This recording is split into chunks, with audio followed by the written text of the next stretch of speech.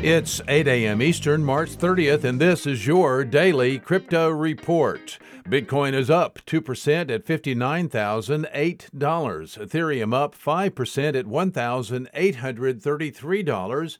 And Binance Coin is up 7% at $294. Those are your leaders by market cap.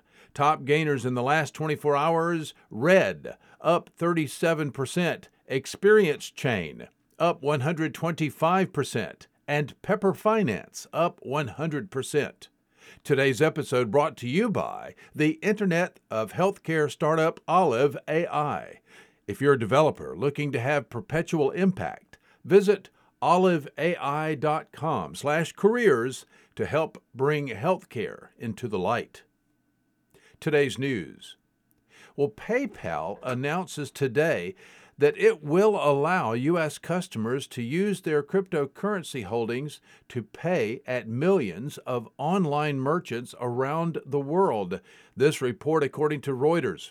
With this new service, customers who hold Bitcoin, Ethereum, Bitcoin Cash, and Litecoin will be able to convert their holdings into U.S. dollars or other fiat currencies at checkout to make purchases. However, to check out with crypto, there's a tax liability, and PayPal will provide the customer with a 1099 and report to the IRS.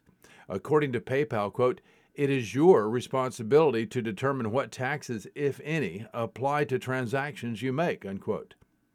The announcement does not mean that customers can withdraw crypto to personal wallets or send Bitcoin or Ether to friends and family. Merchants who want to be paid in crypto are also out of luck. Consumers have no choice but to sell their digital assets for fiat and then use the cash to make the buy. Well, in Japan today, Sumitomo Mitsui has partnered with Securitize to launch Japan's first security token that complies with the country's Financial Instruments and Exchange Act. The asset-backed security token was launched yesterday. The token received a, quote, A1, unquote, rating from Rating and Investment Information, Inc., a Japanese rating agency. The token was created by tokenizing paper-based beneficiary certificates representing investor ownership of an underlying asset. The bank has also created a trust company to manage its underlying securitized investments.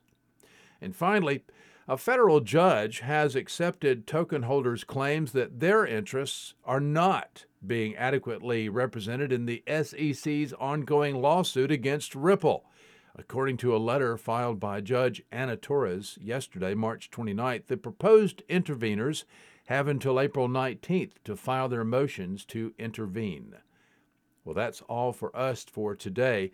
Visit us at dailycryptoreport.io for sources and for links. Find us on social media, add us to your Alexa flash briefing, and listen to us everywhere else you podcast under Daily Crypto Report.